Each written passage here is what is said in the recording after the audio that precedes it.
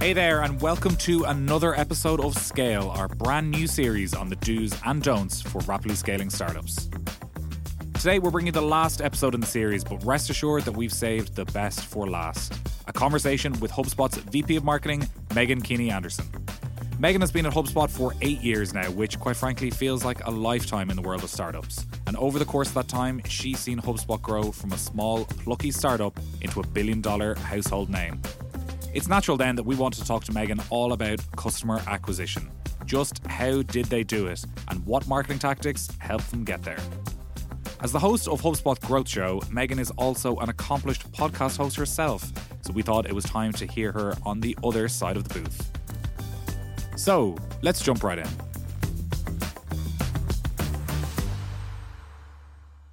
Meghan, welcome to the show. You and I have been sort of trading content marketing and broader sort of tactics and strategies for the last few years, so excited to finally have you on the show.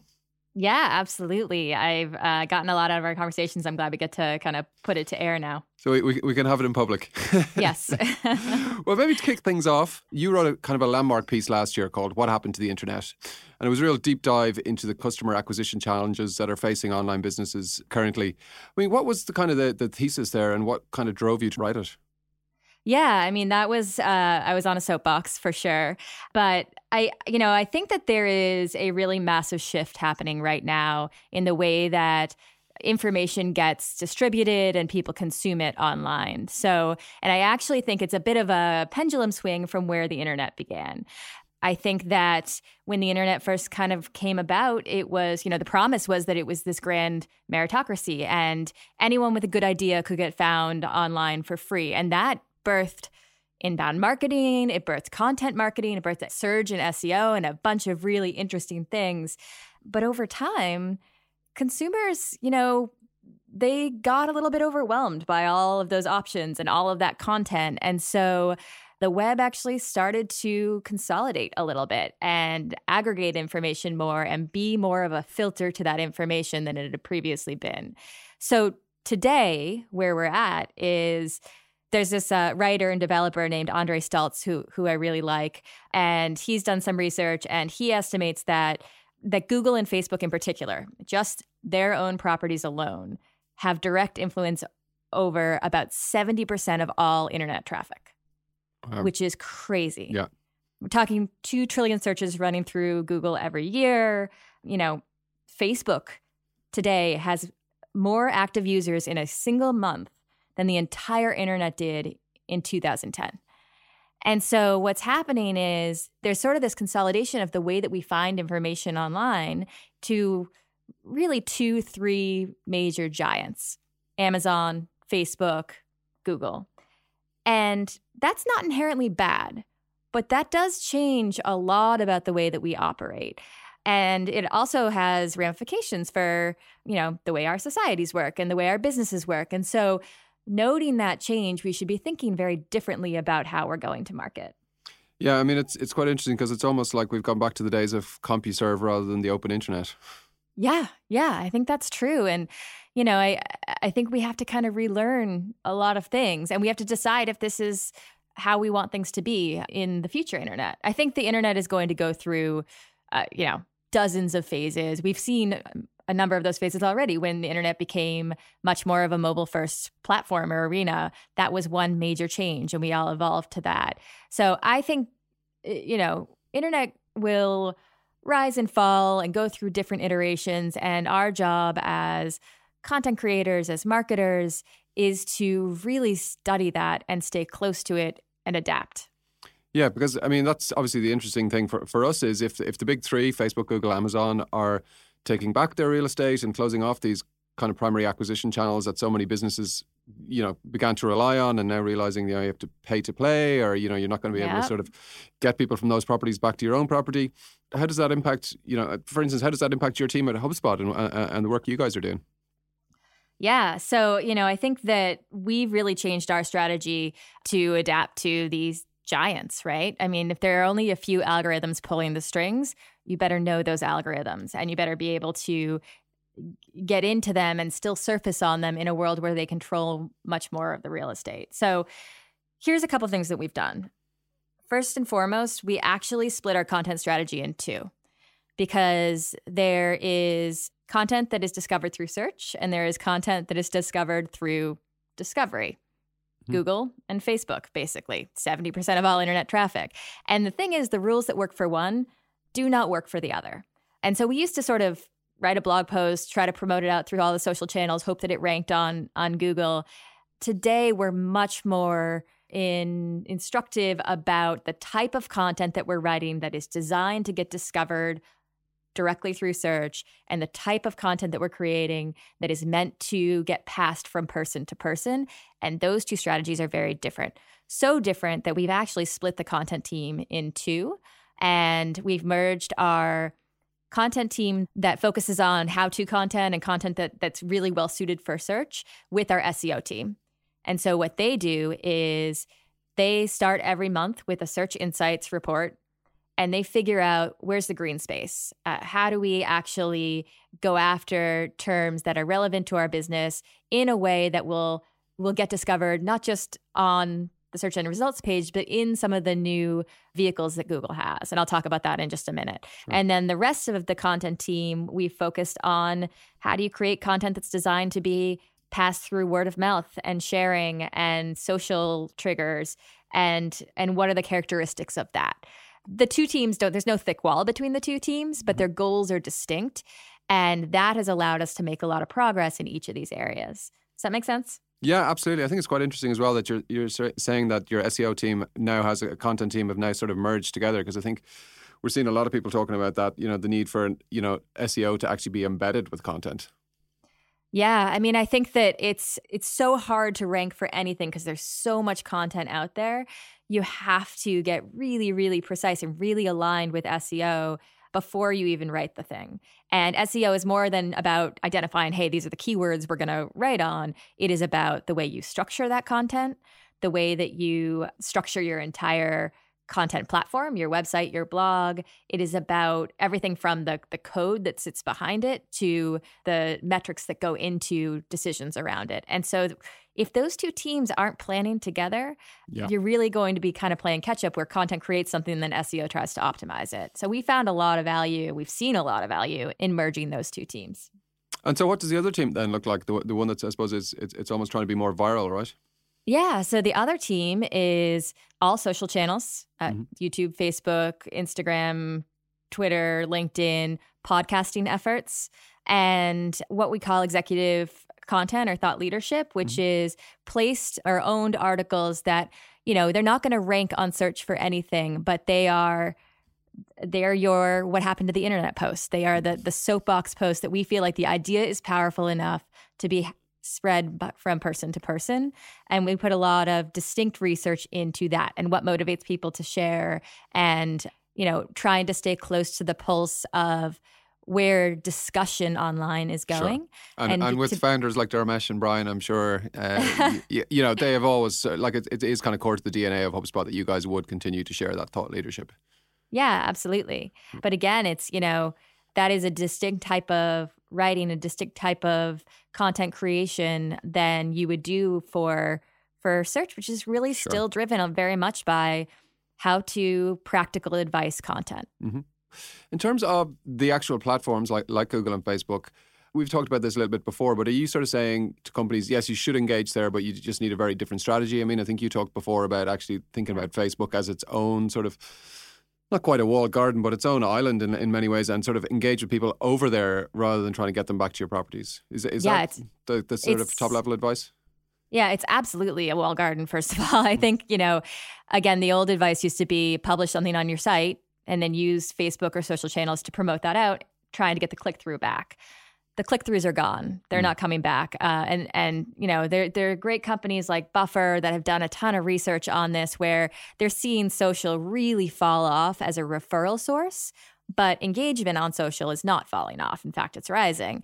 And so the shift in strategy then has to be, okay, how do you drive engagement within those platforms? And how do you grow an audience within those platforms? And then once you have that audience, what do you actually do with it? And so I think the good news on that is that I think the conversions are coming. I think that we've done some really interesting experiments with Facebook for a moment. We've done some interesting experiments with Facebook Messenger and using that as a way to drive conversions without ever having anybody have to leave Facebook and go back to our site to do it. And we've been able to, drive conversions there at a fraction of the cost as we do for other conversions, and just right about at the same quality as we have from other lead sources. So I think it is early days for converting offsite. I think that there are a lot of kinks to work out still, but anytime that you have a burgeoning source of audience and activity, you better believe that the way to convert that audience and the way to drive an action off of it is not far behind. I think it's probably most mature in social because of things like Messenger. I think, we've run some interesting experiments with podcasts. And then also, I think the thing to remember is not every space, not every content effort has to drive to an immediate conversion. There is a lot of sense in building an audience for the sake of that brand level affinity that will then stay with that person and drive a conversion in a different way at a different point. That stuff is harder to measure. It makes people more uncomfortable, but there is absolutely value in that. Yeah, it's harder to put in a deck and bring it to your exec team to say that, we're doing this, but it's hard to show the actual dollar value just right now. Yeah. But I think it's interesting what you're saying. We're not, like, we're saying this as well, which is, not only is the sort of the amount of engagement, shall we say, on social platforms going up, but the level of engagement is off the charts in terms of, I'd say on Facebook, the kind of content that we can publish on Facebook about ourselves and things we're doing. And it gets huge levels of engagement and discussion, which, I think, even on our own blog would not get maybe the same level of engagement and discussion. Yeah. And I think we're going to have to get better across the board at being able to go where the audience is and convert where they are. So even when it comes to Google, right? Google is probably the most direct source of traffic and conversion into our site anywhere. It certainly is. But they're doing more and more to keep eyeballs on the Google search engine results page as opposed to passing it through. So the invention of snippets, taking over more and more of the real estate on the search engine page. And so we've done some interesting experiments to try to understand how do you engage an audience and not have those sort of changes to Google search engine results impact your bottom line with your content. So, we were really nervous about snippets when they first came out. You know what I mean? When everyone was. Say that? Yeah. We were terrified because we get a lot of our traffic from organic search. Yeah. And so, we're like, oh, this is bad news because people are going to read the snippet and they're not going to click through anymore. And so after that moment of panic, the team got themselves together and tried to channel it into something productive. And we ran a few experiments. And, we found actually that we could create a repeatable process for getting into the snippet, which I'm happy to talk about. And then once we did get into the snippet for the high volume keywords, we picked a selection of like 30 high volume keywords that we were already ranking number 1 for. And we wanted to see what would happen if, despite that number 1 ranking, we also managed to get some of our content into the snippet. And we found that the CTR to our website increased by more than 114%, even when we previously already ranked number 1 just by getting into that snippet. And that's a meaningful difference. Do you think that's because basically by putting you in the snippet, Google is almost endorsing your page? Because I know I find myself when I see the snippet, I look at which result has this come from, and it's invariably one of the top 3, and that's the one I click on. Yeah, I think that's an interesting angle to it. I have always just chalked it up to everybody's moving really fast, and being in the top spot, whether it's a snippet or a listing, is the most advantageous, right? Yeah. And the thing is that snippets push everything else down. Of course. And ads have been moved over to the center pane, and that pushes everything else down. So, we used to coach people to do everything that they could to get to that number 1 spot, and we still do. But gosh, you're 2/3 of the way down the page, even at number 1 now. Yeah. So I think we're going to see more of that. I think the good news on that is, at least to this point, we have still seen a lift by playing that game and trying to get into that vehicle that Google's created. Okay, so what's your formula then for getting the snippet? It comes down to structure, right? So the simple answer is have a clear H1 and H2 headers in your content. It is ensuring that you've got, where appropriate, that you have numbered or bulleted lists beneath that. It is cleaning up your code. So making sure that you are using the right kind of tags beneath your content, that your code isn't messed up because there's not too many like divs or random things that have gotten in there, and choosing the right things to go after, right? So knowing which topics you have a good shot at for getting into the snippet because you've got the most relevant content on it. There is actually the team, if people are interested, there's a HubSpot put together like a really good instructional guide, ungated, totally free to the public, on exactly what we did with screenshots of our code and things like that to claim the snippets that we have. So that's really interesting. I think, if you're not in the snippet, you're going to be quite a way down the page. But it's also, I think, really important that, don't try and get the snippet with something that's on page 2 currently. Yeah, makes sense. Just before we continue with today's episode, I wanted to let you know about OffScript. It's a new series of candid conversations with Intercom leadership all about the extraordinary AI-driven transformation we're currently experiencing. Episode 1 is on our YouTube channel right now. Here's a teaser of what you can expect. I don't want to come across as overly dramatic, but for every single tech company, this is an adapt or die moment. It's inevitable that all businesses are going to go AI first. It's just a matter of time.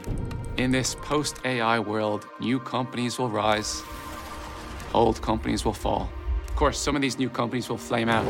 Some old companies will pivot successfully too. I don't think any of us could see a world where this wasn't going to be one of the biggest changes in the customer service landscape ever. The world we care about is customer service, and it's so patently obvious that the old way will be quickly obsolete. We're racing hard to build a future which will result in better experiences and results for customers and businesses too. It's not just a product change, it's a mindset change. Let's make space to talk about all of this. We have so much we want to share. We want to explore these ideas in the open. We want to provoke new ones in you. We want to learn from your reaction. You just click the kind of like big stupid go button, right, and see what happens.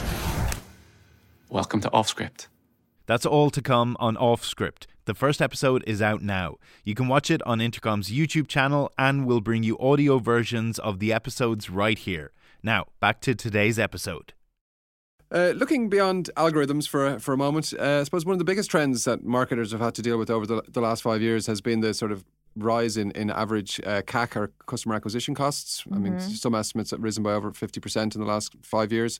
What's been your most cost-effective marketing channels? So, it's interesting because even as CAC has risen, content and organic is still just a behemoth channel for us. I mean, it brings in the lion's share of our traffic, and it brings in that traffic in a totally free and compounding way. So despite the rising costs, that is still king for us in terms of just, when we look at our performance, what is actually the biggest muscle behind our growth that we've done. Now, Here's the other thing, though. We did, again, some research into how people discovered us. We did some research into how people discover companies. And we have seen a shift there over the last few years. And that shift is that more and more other customers are playing a bigger role in driving business for HubSpot and for every company. So I think if you asked me 3 years ago how people first discover HubSpot, I would say they read our blog, or they attend our academy classes, or maybe they talk to a helpful salesperson who reached out to them. Today, it is by and large that they heard about us through another customer. So, I think that can be a little bit scary for marketers, because word of mouth is like, how do you control that, right? Yep. How do I predict that? How do I, put that into a report and communicate it to my executive team?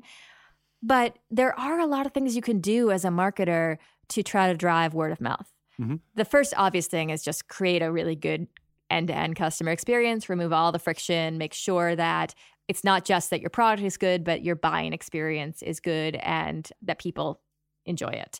But beyond that, there are, I think it's worth identifying who are the people that are most successful on your product or service, and are the happiest, and trying to empower them to write reviews, to share, incentivize them in one way or another to talk about their good experience.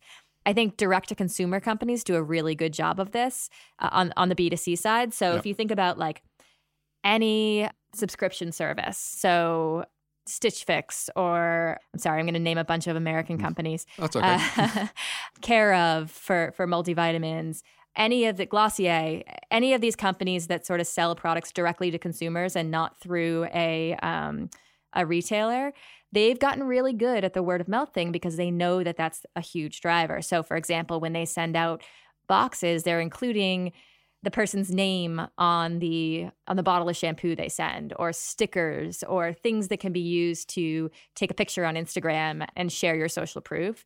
And so we've gotten better, I think, as marketers at finding happy, successful customers and enabling them to spread the word, which is going to be more and more helpful as these costs of customer acquisition continue to rise and we need to enlist other people to market on our behalf. Yeah. The nice thing is, your customers are going to be better at marketing your company than any marketer you could ever hire. And I mean, I think you've written before that your customers are your biggest growth opportunity. So, I mean, that's some examples of how other people have done it. How do you structure customer marketing at HubSpot, or is there an actual team that looks after that, or is it kind of like goes across cross-functional? Yeah, we have a distinct team for customer marketing, and then across the board, all the marketing teams have a goal. For example, to I think this year, we have a target we're trying to hit in terms of the number of customer stories that we can surface in our content. And so we're all trying to play a role in celebrating customers and giving them a good experience. Dharmesh last summer launched in the company, he sort of introduced this thing that we call the customer code, which is basically aspirational document for the kind of company we want to be. And, we do really well on some of those things, but we fail miserably on others. So it's kind of a public way of giving us a metric to try to strive for the best customer experience possible. But to answer your question directly, we have a customer marketing team. Within that team, they are focused on streamlining communications to customers, so they're not getting 7 emails from different parts of our company in the span of a week. Mm-hmm. They have a portion that focuses on customer advocacy. So how do we, again, find those customers who are happy and enlist them in and being a reference in our sales program, in writing reviews for HubSpot, in sharing their experience, and otherwise sort of continue their success with HubSpot and help to talk about it. And then we have a group that focuses on enablement of customers. So things like our user groups and making sure that we're creating the right content out of our academy to address the top calls into support and the biggest customer points of confusion, things like that.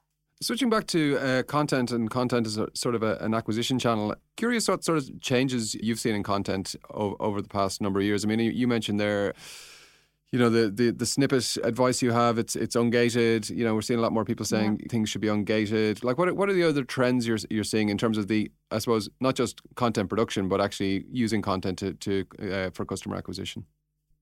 Yeah, I think we went through this stage as an industry where it was just heavily focused on volumes of content, mm-hmm. right? The answer to everything was put a blog post on it, and not just one blog post, but 7 blog posts reframed slightly differently, all on the same topic. We could not create enough content in sort of the early days of content marketing.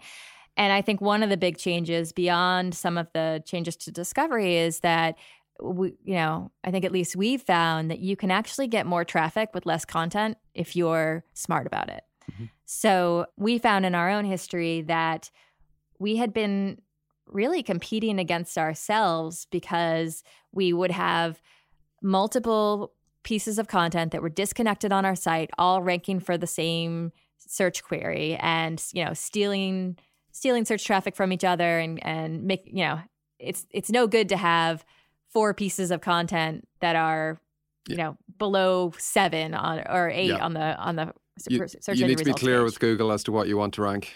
Yeah, so we were confusing all the algorithms, and that was a result of just 10 years of content and new people coming in and adding to the mix. And so we went in 2017, actually, we hit a bit of a plateau in our traffic. We had for years just always been going up and to the right. And in 2017, it kind of caught up to us. And so we, over the course of that year, really unpacked what was going on. And some of it was the changes to search behavior and content consumption and getting into snippets and things like that. But a lot of it was actually cleaning out our content. So we restructured the blog. We created a list of topics that have, over 15,000 search queries a month. And we made those sort of pillar topics, like our most essential topics. And then we restructured internal linking on our site to build these clusters around those topics. So we're a lot clearer to Google about what is the canonical piece of information and what is the supporting piece of information.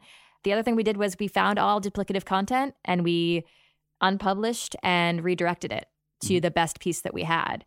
We went back and we systematically updated content that was getting heavy traffic but was getting outdated. And so we refreshed all of that. We created clearer conversion paths. And through that hygiene, we cut out scores of content that was just littering the internet and got a lot more precise about the paths that through which people come to our site and got a lot higher value with the experience that they were getting when they got there. And it made a huge difference. I mean, broke through that plateau. I've seen some of the best growth that we've ever had over the last couple of years in our organic traffic and in sort of the consumption of our content. So I think being really intentional, going back and doing some hygiene and moving away from this fallacy that you have to just create endless amounts of content and become a content farm in order to get any traffic. Although I think content marketers, and I'll be as guilty of this as anyone, as I said, the impulse is kind of to publish and to publish new things. How did you win over the team or even other stakeholders in terms of, hey, we're going to actually publish less, but we're going to get more traffic? Yeah, well, here's the thing. In a given month, 70% of our traffic comes from old content. Yeah. So, that's great. It shows the power of content and the power of, compounding interest of SEO, because from day one, we just entered March. Day one, we know we're going to have 70% of the traffic that we need to get without having to write a single word. And so, when you look at your team, and we're not unique in that, right? Everybody who's been creating content for any given period of time probably has that same phenomenon. And if you look at your team and 100% of them are focused on new content, and that's really only about, 30% of the traffic you're getting in a given month, and no one is focused on the old stuff, and no one is focused on the structure and the experience of that content, that's a miss, right? So it wasn't that hard to convince the team. In fact, I wasn't even the one to do it. It was, members of the content teams themselves who noticed this trend and wanted to try a different approach to it, and it paid off. No, absolutely. It really is an eye opener when you start to look at it that way. That you're literally putting 100% of your resources into 30% of your traffic. And every single team does it. Yeah, every team does it because we're guilty all as charged. Yeah. Now, here's the thing, though, John. Like, I think that strategy actually works on the other form of content strategy. I think it works on the awareness stuff, right? Sure. It doesn't work well for Google, but it works for social and for podcasting and for all the offsite stuff that is spread through discovery. You want to be fresh with that. You want to be always trying new things and reinventing the playbook. That is where you should focus your new content discovery, your new content creation. Meghan, we could chat about this for hours, but I will sort of wrap things up with one final question, which is, what additional channels are opening up right now that you're sort of getting excited about? Yeah, I don't know. I love our job because it's things do change all the time, and every single year I feel like there's something new to learn, and not just like a new tactic or a new like growth hack, but actually an entire new space of marketing. So obviously over the last few years, messaging and live chat have become a bigger channel through which we communicate with prospects and customers. I think that is really interesting. There are a million ways we can mess that up. There are a million ways that we can use that to make a better experience. And ultimately, it's just the most immediate and direct way we have of connecting with customers, whether on-site through chat or off-site through Facebook Messenger or WhatsApp or what have you. So I think that's a really interesting space, and we found some interesting things there. I also, obviously this is a little meta, but I think podcasting is really exciting right now. Mm-hmm. I think that Spotify recently acquired Gimlet and Anchor in sort of a landmark acquisition that I think has a lot of implications for the way that podcasts get discovered and the way that advertising works on podcasting and the way we sort of monetize a podcasting audience. I think that's really rich and worth focusing in on right now. And, we're also starting to play around with like editorial series on YouTube. And again, we are very good at HubSpot at the search-driven content. I think that we're sort of getting excited now and learning more about how to create the sort of content that gets spread more virally. And so a lot of my focus right now is in things like YouTube and editorial content to try to crack that code a little bit too. Yeah, I think it's interesting because people are starting, people go to YouTube to search for certain things that they would never search for on Google. People are searching on Amazon for things that they would never search on Google. So how do you actually tap into that? Yeah, it's funny. I mean, Amazon's a whole other beast we haven't talked about. I love seeing that like Amazon and Google fight. So if you have an Amazon extension in your browser, it will like overlay the search engine results on Google for products with like a drop down of Amazon search results for that. So they're actually encroaching on each other's space in really fascinating ways. It's definitely going to be lots of, as you say, interesting new challenges and interesting new things to learn about. Yeah, for sure. Absolutely. So Meghan, thanks a million as always for your time and for coming to chat to us on the show. Yeah, it's always great to talk to you, John. Thanks so much for having me. Talk soon.